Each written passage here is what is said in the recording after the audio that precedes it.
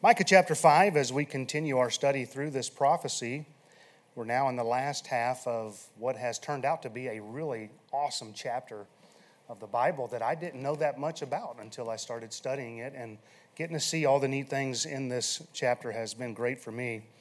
Let's begin. We'll read verses 7 through 9 before we move on.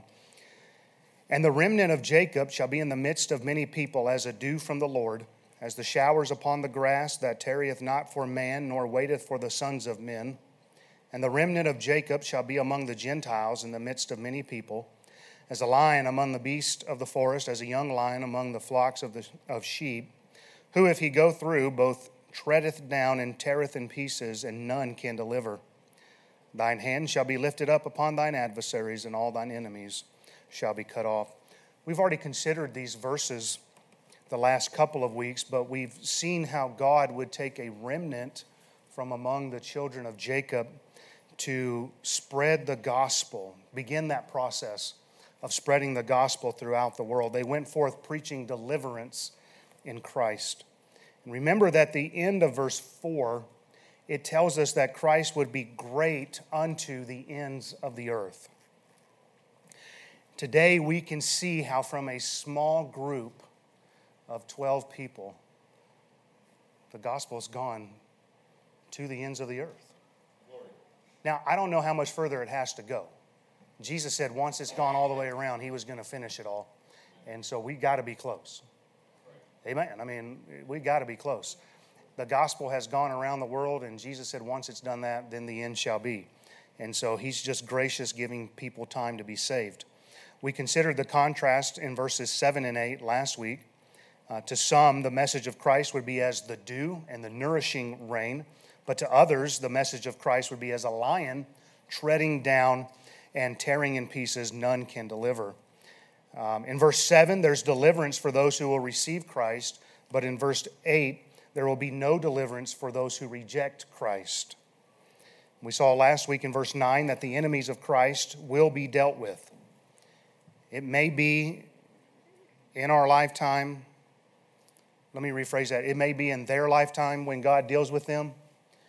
It may be after their life. And Asaph was puzzled by that, wasn't he? Over there in Psalms, and he said, when I look at the wicked and I see how prosperous they are, I'm wondering, what in the world am I doing? Until I went into the sanctuary, then I understood their end, he said. And so sometimes we look at the wicked and we think, what's God up to? Listen, God's going to deal with them. We may see that manifested in this life, but certainly in the life to come, God is going to take care, and he'll be the judge. And so we saw that they will be dealt with. Those who receive Christ will be with him for all eternity. Those who reject Christ will be without God for all eternity in a place called the lake of fire. The Bible says this is the second death. And we've now been entrusted with the message of deliverance. That's our job as Christians. We are to preach the gospel. Amen. We are to go into the world just as that remnant went. We now, as strangers and pilgrims in a foreign land, are to go and preach deliverance in Christ. We can't affect the outcome. The Holy Spirit has to work in the heart, and they have to make the decision. But we must be faithful to tell the message. They'll receive it or reject it. But those who refuse, the Bible says they will be cut off. And we know Jesus is going to be victorious when all is said and done. Amen? And the truth is, he's already victorious.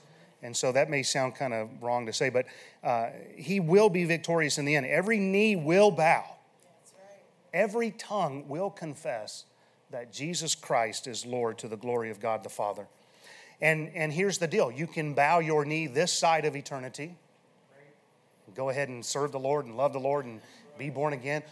But if you don't, on the other side of eternity, if that's probably not the best word. Is there another side of eternity? I don't know. Either way, you'll bow the knee and you'll confess. Now, let's move on to verses 10 through 15. That was all recap to get me back in the frame of mind. That was all for me, not for you. All right. Verses 10 through 15.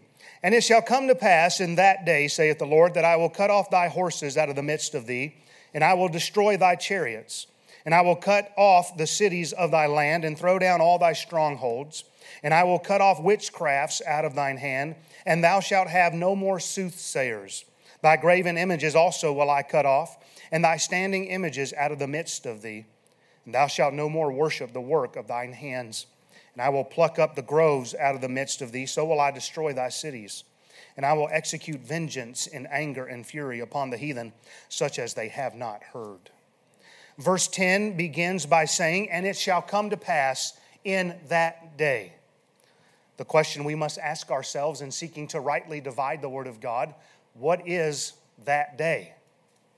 There are generally three thoughts when it comes to this in this particular set of verses. One is that day is speaking of the time of the Babylonian captivity up to the time of Christ. Another is that it's speaking of the times of Christ through the days in which we live. And then finally, that this would be speaking about the time that's at the end of this age. I'm going to give you my opinion. We can make application from all three areas for sure. Portions of this definitely took place when the Babylonians came in and took Judah captive. There's no question about that. As we look at some things that were cut off, that did take place during the Babylonians. I think spiritually speaking, we can make application for sure in the days in which we live.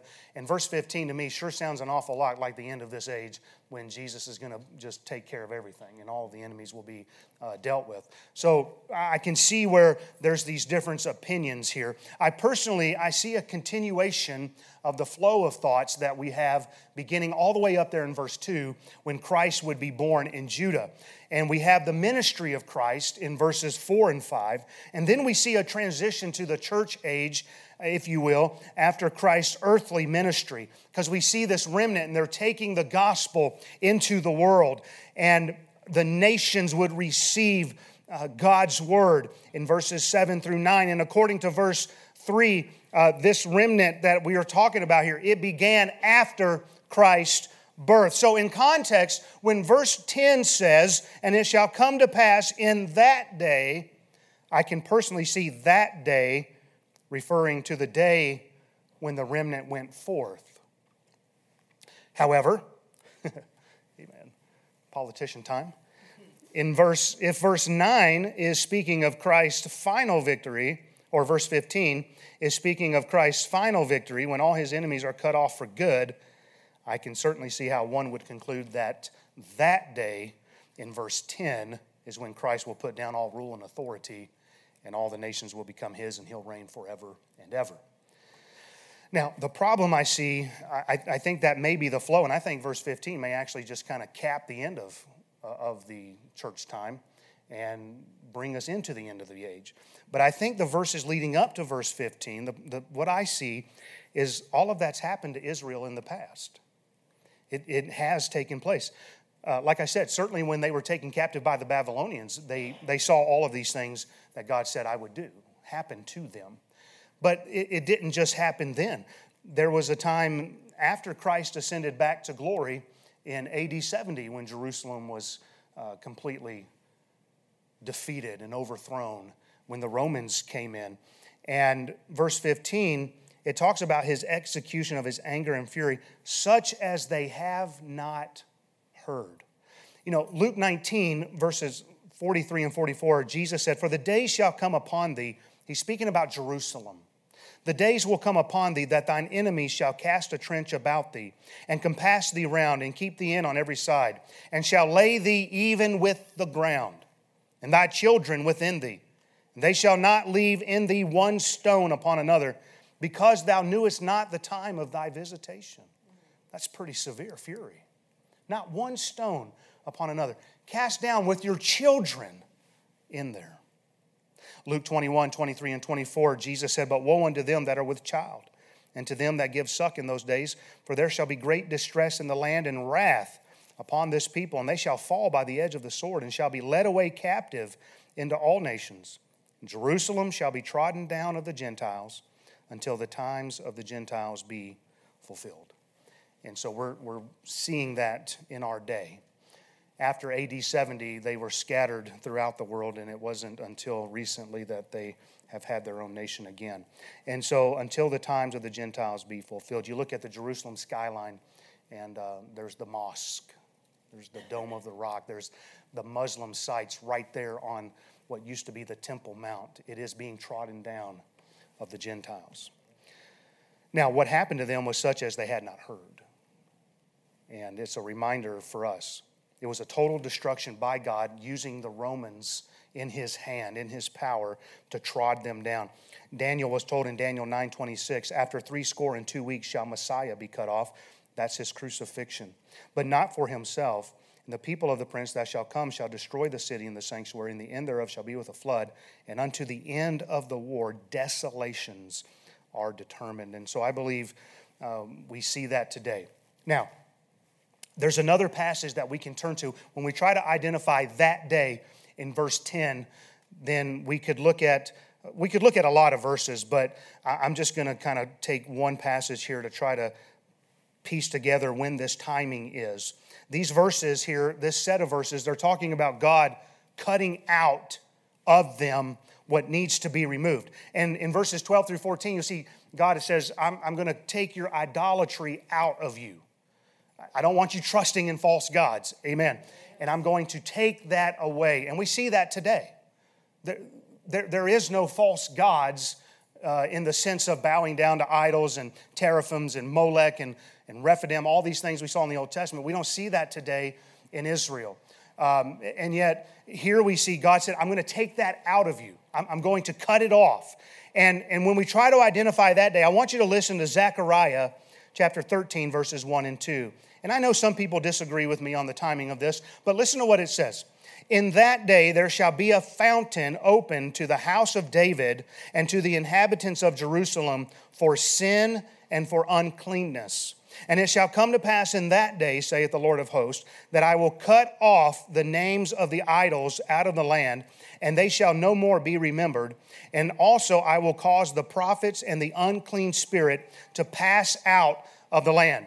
It is my opinion in Zechariah 13 and in verse 1 that when the fountain was open, that fountain is the Lord Jesus Christ. For uncleanness and sin. There is a fountain filled with blood, drawn from Emmanuel's veins. Sinners plunged beneath that flood lose all their guilty stains. And so this fountain was opened up when? In that day. And then it goes on to say there that in that day I will cut off the names of the idols out of the land. And that's what we find here in Micah chapter 5. Especially, let me see here, verse 13. Thy graven images also will I cut off. And what's the context? Verse 10, in that day. So to me personally, I think it lines up perfect with Micah's prophecy. Therefore, it is my personal opinion as we're going through Micah now, but in 30 years from now that may change. But I see that day as being the day of Christ in which we live. This appears to be the natural flow of the events here in Micah chapter 5. Now, believe it or not, my intent this morning isn't to establish exactly what that day is. You're smart people. You can study and you can come to your own conclusion, and you're free to agree or disagree. But what I do want to do is take these verses here, and I want to apply them to us today. I want to take these, and I want it to see, why is this important for us? What is this about being cut off? And listen, we'll talk about Israel as we go as well. But in these verses, there's a reoccurring phrase, and it shows up in every verse, verses 10 through 15. There's I will and will I. And God's saying, these are the things I'm going to do. I will do this and will I do this. God is going to bring some stuff to pass. He says, I will cut off thy horses. I will destroy thy chariots. I will cut off the cities. I will cut off witchcrafts. Thy graven images will I cut off. I will pluck up thy groves. So will I destroy thy cities, and I will execute vengeance. And so there's a lot of God doing stuff here. Also of interest to me is that in verses 7 and 8, while the remnant of Jacob is going to be in the midst of many people, would you notice that in these verses here, God is doing a work in their midst. So they're going to be doing a work in the midst of the Gentiles, and then God's going to be doing a work within them. Verses 10, 13, and 14 all mention how God is removing things out of their midst. And I believe the lesson for us, get this now, is that God will work in our lives to remove the things that are hindering us in fully trusting in Him. God goes to the operating room and He begins to perform surgery on us. And especially in the context of getting the gospel out, God's going to make sure, listen, your efforts are not what it is that's saving somebody. I'm the one that does the saving, God says. Now, He's told us to go and we're to be obedient. And we are to stay with the Great Commission. We understand that, but it is God who does the work. And so God says, I'm going to cut this out. I'm going to get this stuff out of you. You need to learn to fully trust me. He wants us to fully trust Him, lean not unto our own understanding. He wants us to learn that the work of the ministry is His work. Right. Amen. Listen, we're just instruments in His hand. And he does all the unseen work. The Bible says, not by might, not by power, but by my Spirit, saith the Lord of hosts. What we do for Him must be by His strength. We have to learn to get out of His way. And that can be hard to do sometimes. But for this to happen, God will have to perform surgery on us. He's got to cut some things out that we are looking to for our security and our blessings. God says, I got to have it because I've got to get all the glory. You say, well, that's not very fair. Well, when you're God, you can decide who gets the glory. Amen? The Psalms, they speak extensively about us learning to put our trust in the Lord. We are told that we will be blessed if we put our trust in Him. We are saved and delivered if we put our trust in Him. He is our buckler and our shield when we put our trust in Him. We will dwell in the land and be well fed if we trust in Him. The Lord helps those who trust in Him. And we could keep listing all the advantages just from Psalms where God says, if you trust in me, this is what you'll have and this is what I'll do. Psalm 118, 8 and 9. It is better to trust in the Lord than to put your confidence in man. It is better to trust in the Lord than to put confidence in princes. Amen. Don't put your confidence in the political realm. Ha! Amen. That's where you start really preaching. Amen. Ha! Amen. Don't put your trust up in the preacher. That's right. Don't put your trust in men. But you put your trust in God. Preachers will come and go. Presidents will come and go. We'll ride this scale the rest of the time till the Lord comes back. It's going to be one way and then another way. But you put your trust in the Lord because He will never fail you. He never changes. Amen. We know what we have in Christ. Thank God we have the Word of God. What a blessing. All right, I'm trying not to preach, but it's kind of felt like it's been a while. I don't know. Listen, blessed is the man that maketh the Lord his trust. I don't think I have to convince you that if you'll put your trust in the Lord, you'll be blessed. I don't think in a Sunday school crowd I would have to convince you of that. As God's children, having trusted Him for full salvation in Christ alone, we ought to understand that after salvation, we are to continue to trust in Him. We don't just trust in Him for being saved, but we keep trusting in Him as He works in us, as He performs this surgery, as He sanctifies. And so we continue to trust, and if we'll do that, surely goodness and mercy shall follow us all the days of our life. Whoop. And so we find that God is going to do a great work through us as we do a work in the midst of many people. And then we must allow Him to get the glory. God is not going to share His glory with anybody else. He's not going to give it to another, the Bible says. Some things that we find ourselves trusting in, it could be downright sinful, right? Some people trust in an addiction to help them through, sinful habits.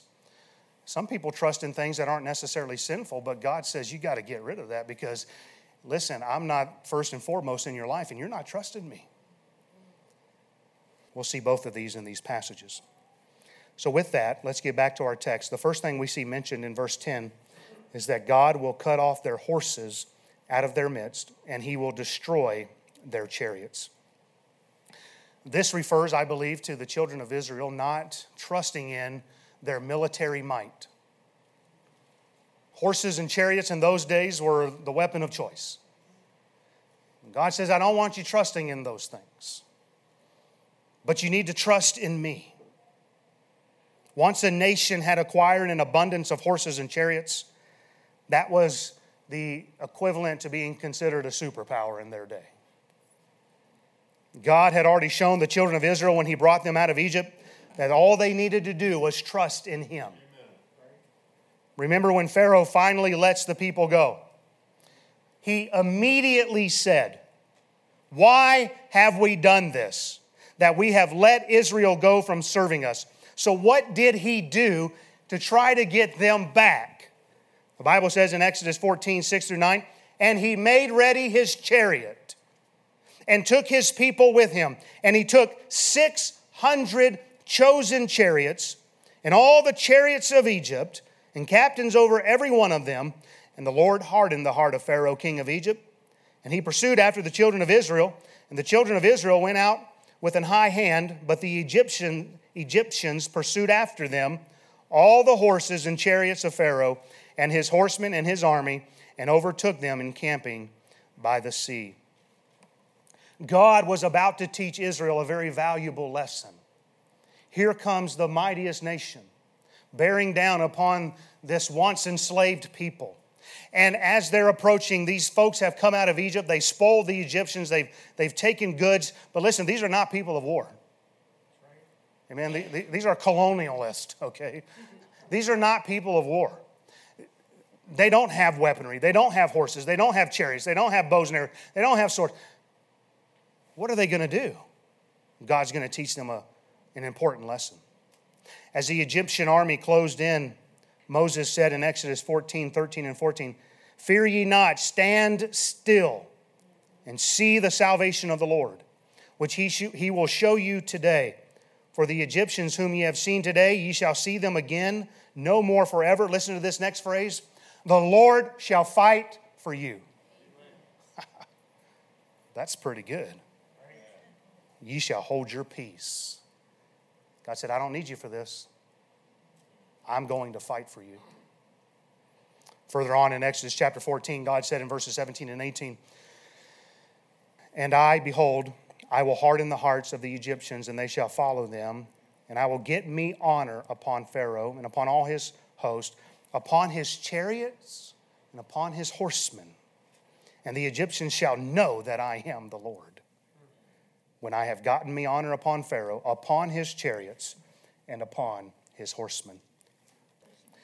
And then in Exodus 14, 24 and 25 we read, "And it came to pass that in the morning watch the Lord looked unto the host of the Egyptians through the pillar of fire and of the cloud, and troubled the host of the Egyptians." This is so good. Listen to what God did. "And took off their chariot wheels." That's awesome. "That they drave them heavily, so that the Egyptians said, Let us flee from the face of Israel." Listen to what the Egyptians said. "For the Lord fighteth for them against the Egyptians." Wow. You know, God delights in our weakness because He gets the glory. Even the Egyptians had to admit, the Lord's fighting for them. All the military might of Egypt's horses and chariots, they were no match against God. And as you know, God drowned the Egyptian military there in the sea. God was teaching Israel a lesson that they didn't need military might to prevail. Not when God was on their side. At the close of Exodus chapter 14, it says, "Israel saw the Egyptians dead upon the seashore. And Israel saw the great work which the Lord did upon the Egyptians." Boy, what an object lesson. Like I said, God was teaching them, listen, don't you trust in those things. You trust in me. You don't need human intervention, but you need me to be on your side. And listen, this principle has been proven throughout history. It's not just unique to Exodus 14. This was true when our nation was founded. The greatest military the world had ever known, in the British Empire, coming against a bunch of ragtag bunch of farmers and colonialists. There's no way. There's no way they could win. But they did. Why? It wasn't by their might. God's intervention. God fighting on behalf of his people. And now, we have become the world's greatest military power. I can't remember the exact quote, but when I was stationed up in North Dakota, they used to say that if North Dakota, or if Minot would become its own nation, just the base alone would be the fourth most powerful nation in the earth. That's amazing. But we better not place our trust in our military might above trusting God. We have an object lesson today. We have Afghanistan. A people with no uniform. And yet, look what's happening. Now, I know politics are involved. Don't get me started. Amen. I miss the days of strong generals that say you go in there and you blast the whole thing out. But that aside, it's still true. Don't trust in military might. Thank God for it. But we had better be good stewards of it. We've been blessed by God. And listen, this is true as a nation, but this can be true to you as individuals. When God blesses a people, the temptation of that people are to forsake the God who blessed them. This is what we're witnessing in America today. Deuteronomy 6:10-12 says, "And it shall be when the Lord thy God shall have brought thee into the land which he sware unto thy fathers, to Abraham, to Isaac, and to Jacob, to give thee great and goodly cities which thou buildest not, and houses full of all good things which thou fillest not, and wells digged which thou diggest not, vineyards and olive trees which thou plantest not." All these blessings God's going to give them, right? "When thou shalt have eaten and be full, then beware, lest thou forget the Lord, which brought thee forth out of the land of Egypt from the house of bondage." God says, I'm going to bless you, but listen, you better be careful, because when you're blessed, you're going to be tempted to say, man, look at what all we've done. There's several other passages there in Deuteronomy we could look at, but there are plenty of warnings against thinking we are the ones responsible for our blessings. The New Testament tells us their history, Israel's history, was written for our admonition. And what's happened to them is now happening to us. Egypt, they excelled in their military might with all of their horses and their chariots. But when God defeated them, he was teaching Israel, don't you look to those things for your trust. He didn't want Israel in time to go back to Egypt in their mind and adopt their practices as the basis of their success. He didn't want them acquiring horses and chariots that they would end up putting their trust in those things. And so God warned the children of Israel in Deuteronomy 17, verses 14-16, "When thou art come unto the land which the Lord thy God giveth thee, and shalt possess it, and shalt dwell therein, and shalt say, I will set a king over me, like as all the nations that are about me. Thou shalt in any wise set him king over thee, whom the Lord thy God shall choose. One from among thy brethren shalt thou set king over thee, that thou mayest not set a stranger over thee, which is not thy brother." Now listen to what he says. "But he shall not multiply horses to himself, nor cause thy people to return to Egypt, to the end that he should multiply horses. For as much as the Lord has said unto you, ye shall henceforth return no more to that way." I said, I don't want you going back to that way. Don't you look at the other worlds and the other nations and look at their military might and think, that's what we've got to do. God said, I don't want you doing that. But you had better trust in me. God had already shown them at the Red Sea, this is what I'm capable of. I can take an entire army of horses and chariots, and I can take off their wheels. Whoop. I can drown them in the sea if I so choose. This is why throughout the Old Testament, you'll read this phrase time and time again, over and over. Remember the Lord thy God, which brought thee out of the land of Egypt.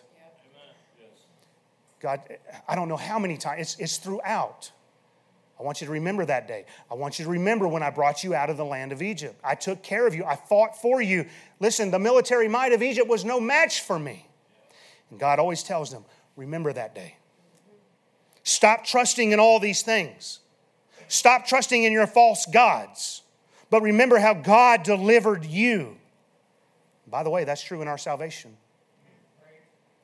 God delivered us in His power. And He was saying, you need to learn to trust me. I got this. I got this. You say, well, you don't understand what's going on in the world today. Yeah, no, I do. God says, I'm in control. You can trust me. Oh boy, I feel like preaching right there. Remember the day of your deliverance. If God could save you without you doing a thing, He can take care of you now. Stop trusting in horses and chariots. When you were helpless, God fought for you. That's good.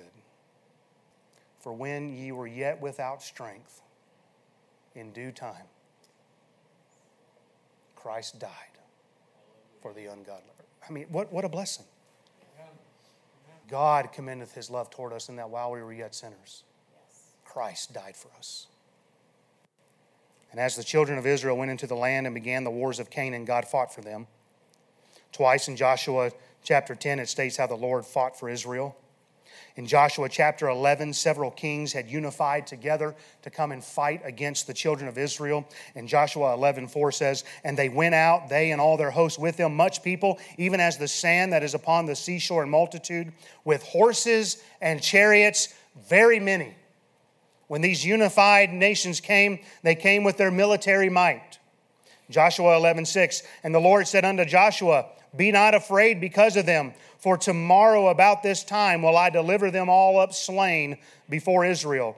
Thou shalt hock their horses and burn their chariots with fire.